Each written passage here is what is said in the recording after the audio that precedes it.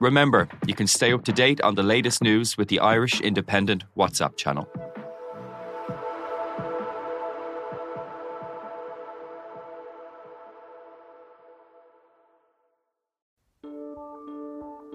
Seachtain, an Indo as Gaeilge.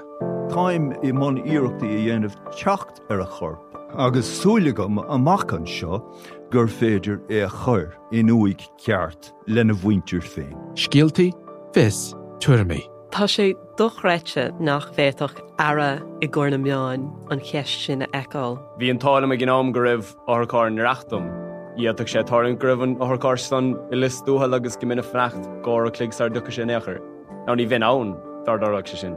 Bhín marabh. Seachtain. Find us on all the usual podcast platforms.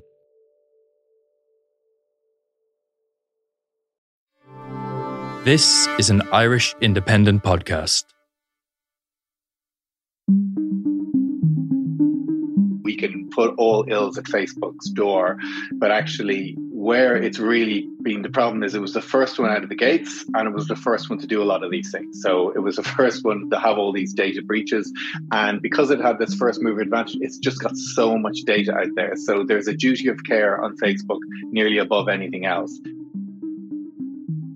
I think what it comes down to the fact that we don't know a lot of these dark posts that are happening. Facebook will never show us what's being given to people in a lot of cases because they say they don't need to. But it comes down to that word ethics. And I think ethics is a line that's been crossed many times because Facebook, like many of these companies, when your number one goal is profit maximization, it's very difficult to toe that line, especially when nobody's really checking on you.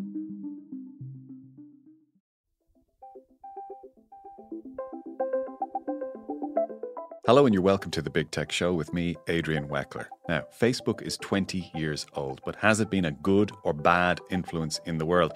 Is it still even relevant or just somewhere you go to find out what your parents are ranting about? And in a world of TikToks and Instagrams, will it survive? Well, Peter Cosgrove, Managing Director of FutureWise, joins me on the podcast. Peter, do you still use Facebook and do you like it? I have a Facebook account, but I don't use it very often, and I don't have it on any device as far as my own computer, which I do for a lot of apps. It just means it regulates how little I will probably go on it. But honestly, I have very few people I would check up on there. So the general answer is no, but obviously every now and then I sneak a look in there. Can I ask a rude question? Mm-hmm. How old are you, roughly? I'm 52. Okay, that's close enough to the same age as myself. And you don't ever need to find out what your aunt or your, elderly cousin is doing or anything? Well, what's interesting is maybe, and I was never a big user of it in the first place, so I don't have, like, all the friends I have aren't all on it, or if they are, I've never connected to them. But actually, WhatsApp has really taken over completely in that space. Okay. From a news point of view, I totally agree that Facebook is much better at creeping up and finding out things about people, because WhatsApp's more about general news. But no, I probably don't. I know we talk about Facebook as misinformation and ranting, and we are going to get into that. WhatsApp, though, isn't WhatsApp even worse? It is worse, but in one sense. But it's for me, it's all about how you use it.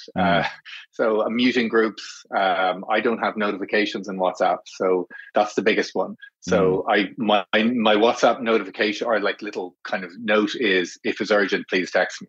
So I don't use it as my text service. So people will get frustrated if they can't hear me, but then they'll say, "Oh, I'll text them," and I'll come back straight away, because I know that if I go in for my text for one person, then I'm looking at all these other things as well. So I think the challenge is, and it's gone out of control in that regard, because you get on a group and people now feel guilty about leaving a group, so they just stay in it forever. Yeah, and do you know the thing about WhatsApp is, you mentioned notifications, and it's just the worst thing in the world. At least with Facebook, you can dip in and out and ignore it for a week. You're getting notifications from WhatsApp, but that's actually a different podcast. We're talking about Facebook, and I posed the question at the beginning whether it was a good or a bad thing on society. Now, I think opinion is split, probably more negatively than positively, but there's so many people who still use Facebook that many people are a little hypocritical when they say this had a negative influence because they use it themselves. But it's had a checkered history, hasn't it? Yeah, I mean, one of my biggest concerns with it is the amount of times it's got into trouble. Back in 2013, a hacker kind of showed how 6 million accounts had been being used and information taken. But the worst thing was, it wasn't even just from those accounts. It was anyone who was connected to those accounts. That was 2013. Then I was looking 2014. They had a mood manipulation experiment for about 500,000 people to see if they could work out emotions without telling anyone. 2018, obviously, a lot of came out in courts, and they highlighted that they've been giving stuff away to like 150 third parties. So for me, that's only stuff we found out because either people have given whistleblowing testimony or we found it out through a hacker. So what terrifies me is how much stuff are they doing that we have no idea about? So that worried.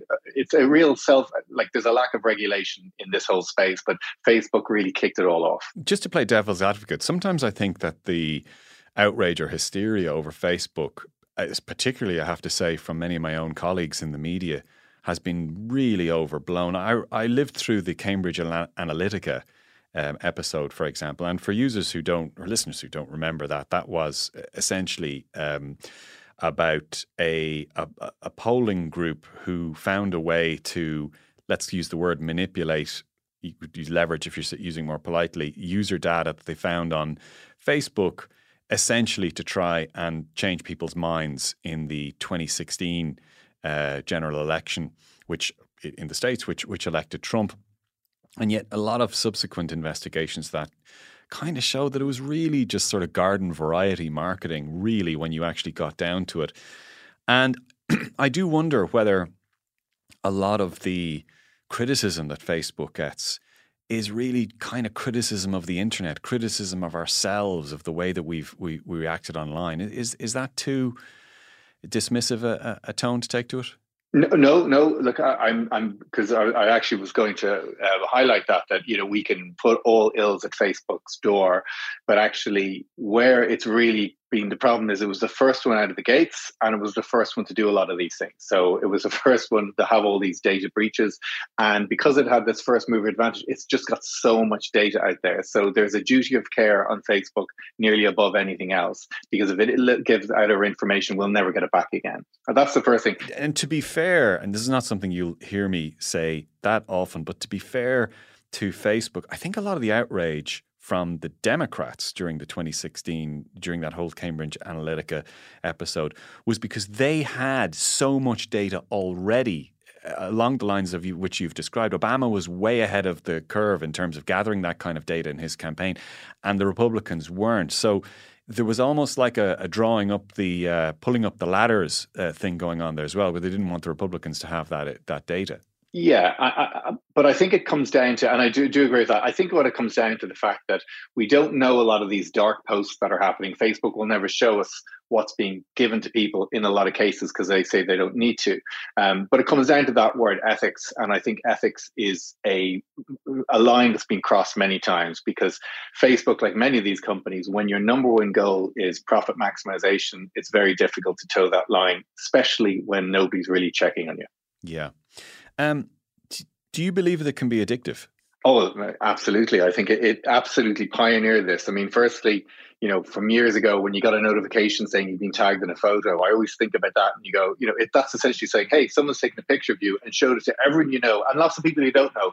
Would you like to see it? I mean, that is really difficult for people not to look at. And then put yourself in the kind of shoes of a 15-year-old teenager. You're going to look at that. So this instant gratification, this likes, how many people look at it, that was the first thing. But the thing they also did, which again is clever, but it also is worrying, is they essentially said, we're not a PC anymore, we're a mobile phone company, so we'll put it in everybody's pockets. Is part of that, no, I'm going to take a devil's advocate approach here.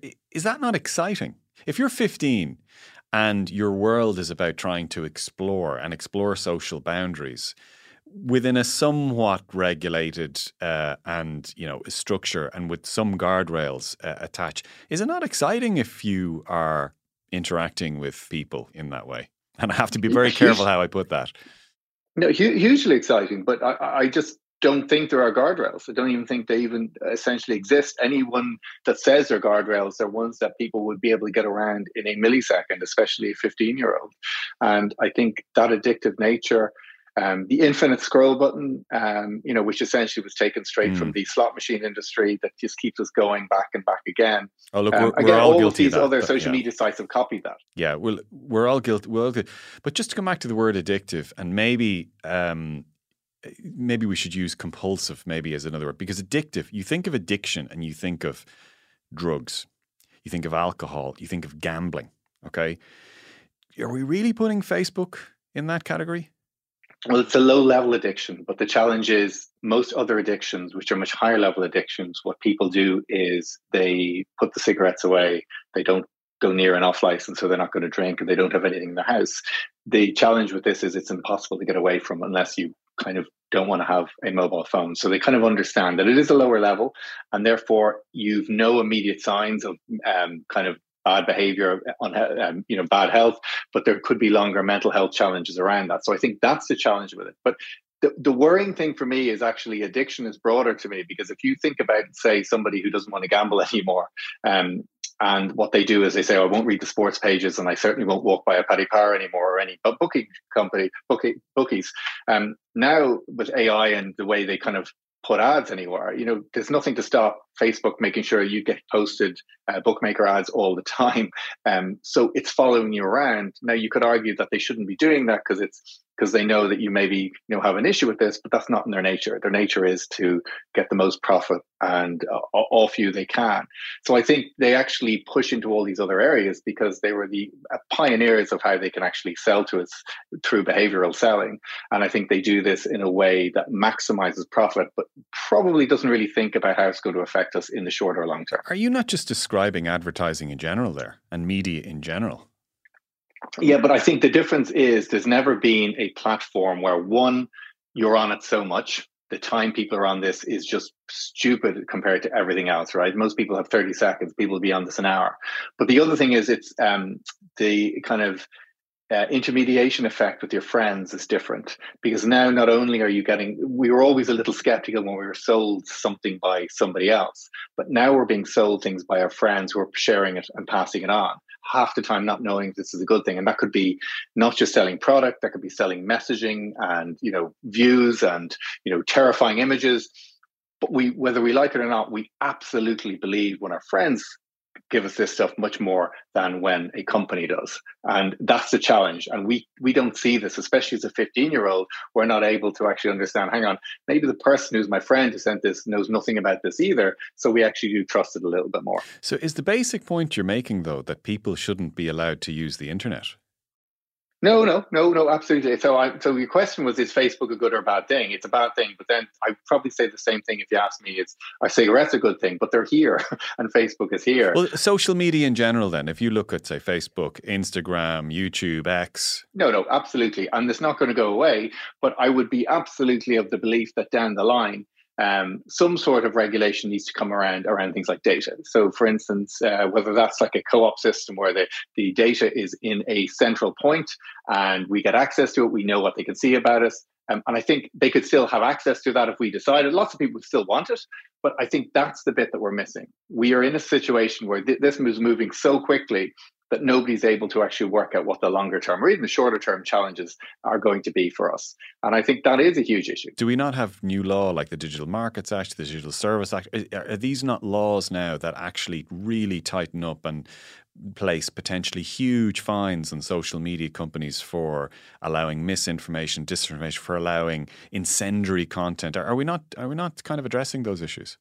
Well, I think we are a little, but I would think that if I was working in one of these companies, I would probably be 5 steps ahead of that all the time. And I would expect them to be. How do you know? Well, I remember working in investment banking years ago, and we were on the risk management team, and somebody said, you know what, you're never going to stop us making all these rogue trades because we get paid so much more money to break the rules than you ever do to check up on the rules. And the reality is the worst thing that will happen to us is we'll get fired. But if we get away with it, we make millions. It's not in your interest to work and comb over every piece of data. It's completely in our interest to hide it a lot better. And the fact is, once profit is at stake, it would be hugely surprising to me if people aren't already thinking about what are the next things they're going to look at, how are they going to actually put policies in place, and how do we get around these things. I mean, only from proving that what has happened about 5 or 10 times already by whistleblowers saying this has happened, they promised we do this, and then they didn't do this, and then they're kind of being hauled in front of the coals and saying, yeah, actually we did make a mistake here. And actually, bizarrely, they almost never apologize. They just say we'll do things better next time. So I think it's not very easy to do. So I'm not saying there's a simple solution here, but the question is it good for us? Is it good for society? No, but no, neither were cigarettes. But yeah, we do need to get our head around how we improve on social media in general, not just Facebook. What about the issue of connection and loneliness? Is there perhaps an argument to be made that for certain people, through no fault of their own, through circumstance, I'm thinking, say, for older people, widows, widowers, people like that, who might have found themselves isolated in, say, a rural location. You still hear of stories every other month of someone who was found who had passed away months previously, and they had no connections, they had no social life, and maybe they might argue, some of them might argue that social media, and in particular Facebook as kind of the older person's social media, gave them some sort of connection and outlet to other people. Yeah, it absolutely does. And as I said, all of these, anything you could argue, most of these things in moderation are probably absolutely fine. And for people who use them in a way to connect, that's great. But I actually think it's very easy. And I know, someone who easily can still get knocked down a rabbit hole myself, just on the wrong day, shows that once you're on these sites, it's very quickly for you to be taken in directions you don't want to go. And we all like to think we've got total kind of autonomy over those things, but actually, we aren't as smart as the people who do these things. So I do think it helps with that, but I think what connects much better to that is the fact that now we're all using better Wi-Fi connections. We're all using Zoom and Teams and all these things, and we can actually connect with each other. I think the challenge is where it becomes the kind of way of connecting as opposed to going out anymore. So people say, well, I'm connecting with everybody online, and therefore they're not going out. And the second point, as you said before, and you mentioned, is the challenge is if you're going in with groups of people there, you generally end up going in with people who've got always the same views as you, which isn't very healthy either. What kind of rabbit holes sometimes do you see coming your way? Like it could be a ridiculous one on sport. That's healthy enough, right? Yeah, but I'm so embarrassed to say this, but I would sometimes still fall for the, you wouldn't believe what they look like now, which I know is ridiculous. But before I know it, I've just said, I'll just have a look. And it makes no sense at all. And I know what they're doing, but it just shows that even if you know what they're doing and you're just a bit tired, you just click on it because almost you're going, it'll just be a break from what I'm doing. So it can be anything like that. Or it can be just stuff on, it can be, sciencey things, but it's not proper science, half of this stuff. It's just kind of, I'm going down a rabbit hole and seeing more things. But what I'd be very good at not going down, you keep away from news. That for me is a big one because most of the news on there is obviously skewed to one direction or another. But well, hang on. Now, to be fair, wouldn't cynics say that it is anyway, right? And I shouldn't say that as a news journalist, but wouldn't they say that a lot of people would say, media has editorial bias. It's just often not confirmed. I agree. But if you, let's say, are an older viewer and you watch Fox News, every day you watch Fox News, it is Fox News. Every day, if you watch the equivalent on a social media platform, it's Fox News. And by day 10, it's Fox News squared, and then it's Fox News cubed. So the difference is, at least you know what you're getting from Fox News because they have to have some level of standards. And that's the same with CNN. That's the same with Sky News. They're very much more on the democratic side. But they can't go too far because they do have more standards. But you know for a fact that if you're in a group of people, they can only keep you on that site if they keep giving you more interesting content, which unfortunately interesting generally means emotive, things to get you angry, things to get you scared, because they're the things that keep people on the site. Unlike Fox News. Oh, no, but the point is, but what you'll see today in Fox News is probably what you saw 6 months in terms of the same level. But I think what you'll see in the website, if you keep going in these sites, it'll get worse and worse and more extreme on a week-to-week basis. Who do you think has done more damage to society over the last 20 years, Rupert Murdoch or Mark Zuckerberg? Over the last 20 years, I'd probably now go Mark Zuckerberg because the problem is I don't think we've actually seen what's going to happen because of that, would be my view. Even the News of the World being, and the phone tapping and Fox News and Division. But the point is, by saying one is worse than the other, it is not by any sense saying the other one is good.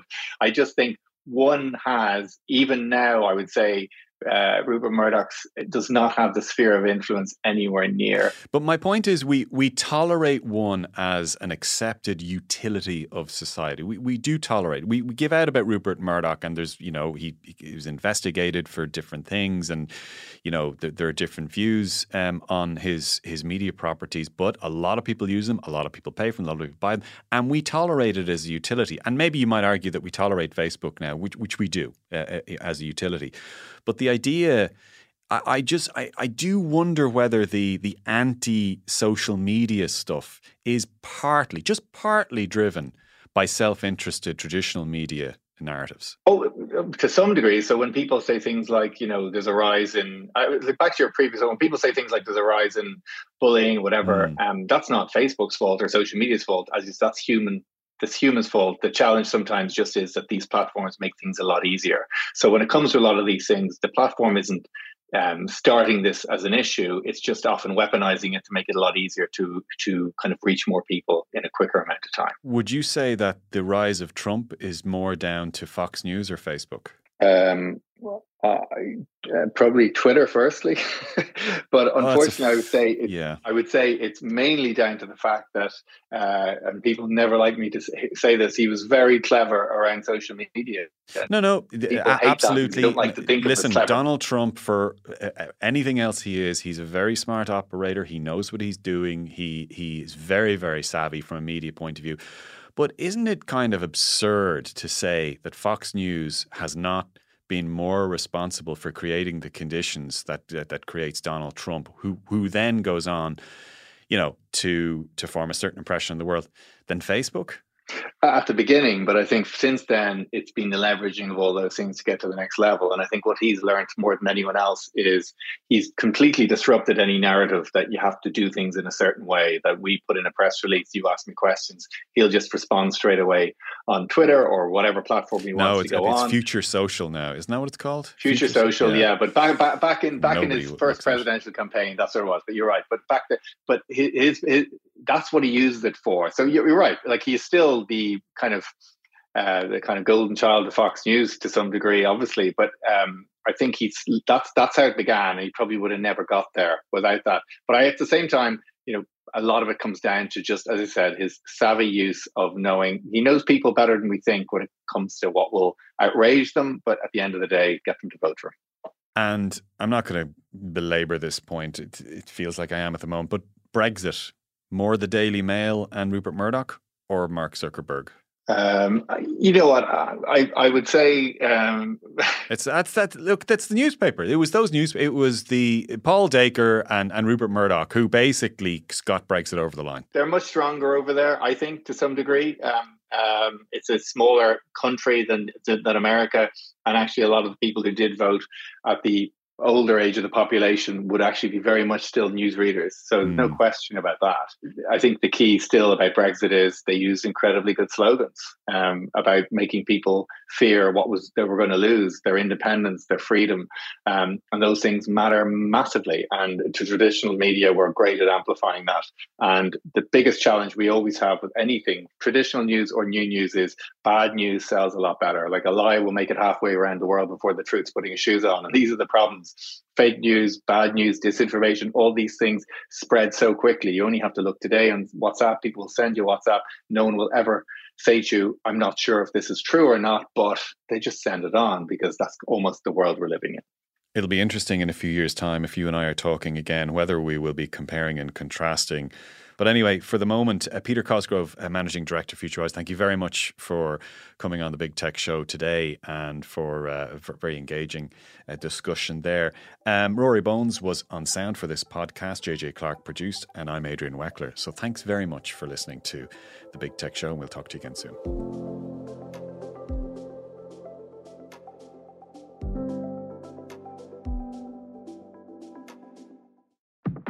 Remember, you can stay up to date on the latest news with the Irish Independent WhatsApp channel.